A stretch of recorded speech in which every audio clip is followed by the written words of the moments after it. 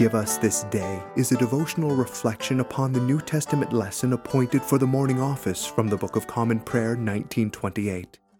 These devotionals are written and presented by Father Charles Erlinson, who serves at the Church of the Good Shepherd in Tyler, Texas. Father Charles' devotionals can be found both in print and online. Today is Monday of the 21st Sunday after Trinity. The lesson is taken from 2 Timothy chapter 1, verses 1 through 14. Paul, an apostle of Jesus Christ by the will of God, according to the promise of life which is in Christ Jesus, to Timothy, my dearly beloved son, grace, mercy, and peace from God the Father and Christ Jesus our Lord. I thank God whom I serve from my forefathers with pure conscience, that without ceasing I have remembrance of thee in my prayers night and day, greatly desiring to see thee, being mindful of thy tears, that I may be filled with joy. When I call to remembrance the unfeigned faith that is in thee, which dwelt first in thy grandmother Lois and thy mother Eunice, and I am persuaded that in thee also, wherefore I put thee in remembrance, that thou stir up the gift of God which is in thee by the putting on of my hands. For God hath not given us the spirit of fear, but of power and of love and of a sound mind.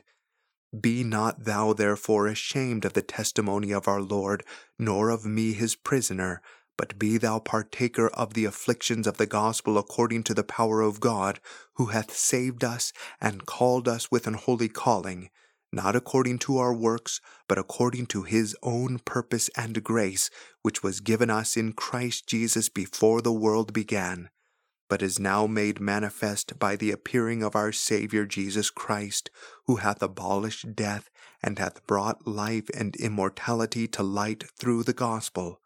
Wherefore I am appointed a preacher and an apostle, and a teacher of the Gentiles. For the which cause I also suffer these things. Nevertheless I am not ashamed, for I know whom I have believed, and am persuaded that he is able to keep that which I have committed unto him against that day. Hold fast the form of sound words which thou hast heard of me, in faith and love which is in Christ Jesus. That good thing which was committed unto thee, keep by the Holy Ghost which dwelleth in us. I want to discuss predestination and free will today.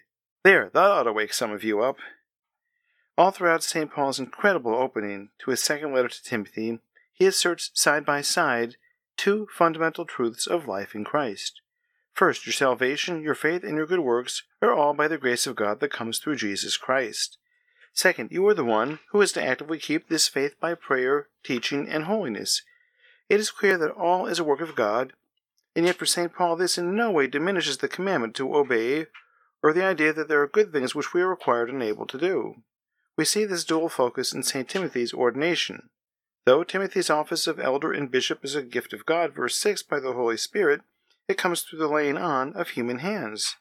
The Spirit did not move apart from the faithfulness of men. Remember how a few days ago we discussed the sacramental worldview or principle. Here is another example. God gives his sovereign grace, but he gives it through the hands and instrumentality of men.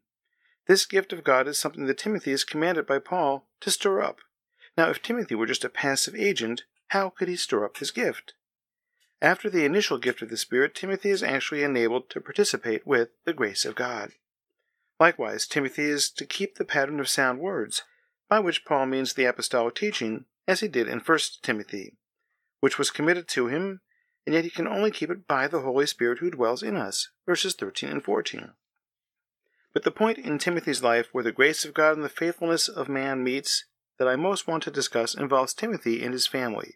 The faithfulness that Paul commends in Timothy flows from God's abundant grace, but the question is, how did the grace of God come to Timothy?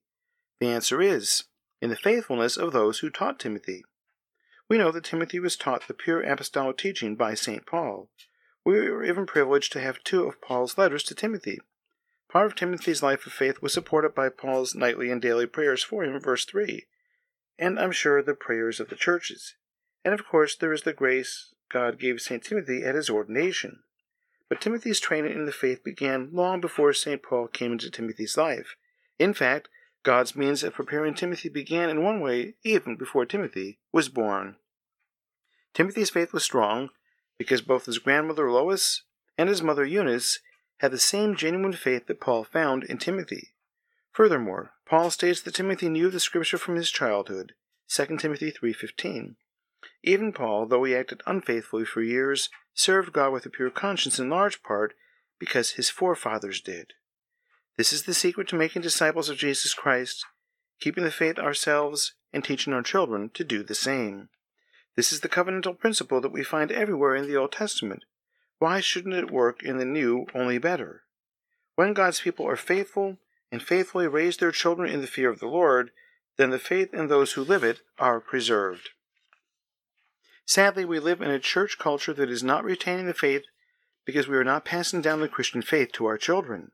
Something like half of those claiming faith in Christ will lose that faith when they go off to college because their faith had not been adequately nourished and is not expected to be fed while they are away and at their most vulnerable to worldliness.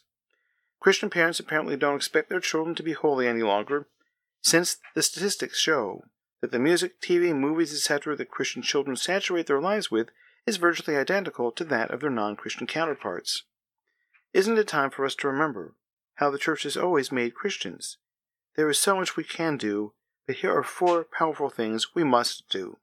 First, make sure you have a time of family worship every day. It can be simple and short, but it ought to be done. This requires giving up leisure time and perhaps even giving up some of the busyness of life. Soccer and basketball games are good, as are the piano and martial arts lessons. But if we believe it is good to train our children in such endeavors, do we believe it is actually less important that we take time every day in the home to train them in godliness and the Christian faith? Second, make sure your children know the Scriptures from their childhood. Children soak up the Scriptures in a way they will never be able to when they are older, and their minds are less impressionable, flexible, but more fragmented and busy. As they get older, make sure age-appropriate instruction, i.e. it shouldn't all be Bible on a kindergarten level, is taking place. Third, encourage them to surround themselves with Christian friends and mentors. Children are constantly scoping their environment and assembling an identity on what they see and experience. What are our children's lives being surrounded with? All of the factors that have been identified in some studies as important to instilling faith in children have to do with being integrated into a truly Christian community of church, family, mentors, and friends. Fourth, your job as parents, grandparents, and church members is to make disciples of the children among you. We all talk about evangelizing and reaching the lost, and I hope we take the actual words of the Great Commission seriously. But the Great Commission doesn't even mention evangelism. Our commission is to make disciples, by having our children baptized, and by teaching them to obey all that Jesus Christ has commanded us. You will never have a better opportunity to make disciples for Jesus Christ than when you train your own children. You will never have several hours a day for 18 years to devote to training anyone else in godliness and faith.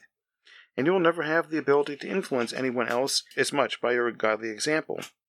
If you have done this primary job in your life faithfully, then your children will go on to disciple their own children.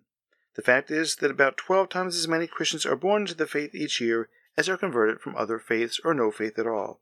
This is the primary way the kingdom of God grows. What are we doing about it? How blessed it must be to be a Lois, who received the blessing of having her grandson turn out to be St. Timothy. This has been a presentation of Always with Christ Radio in the Anglican way.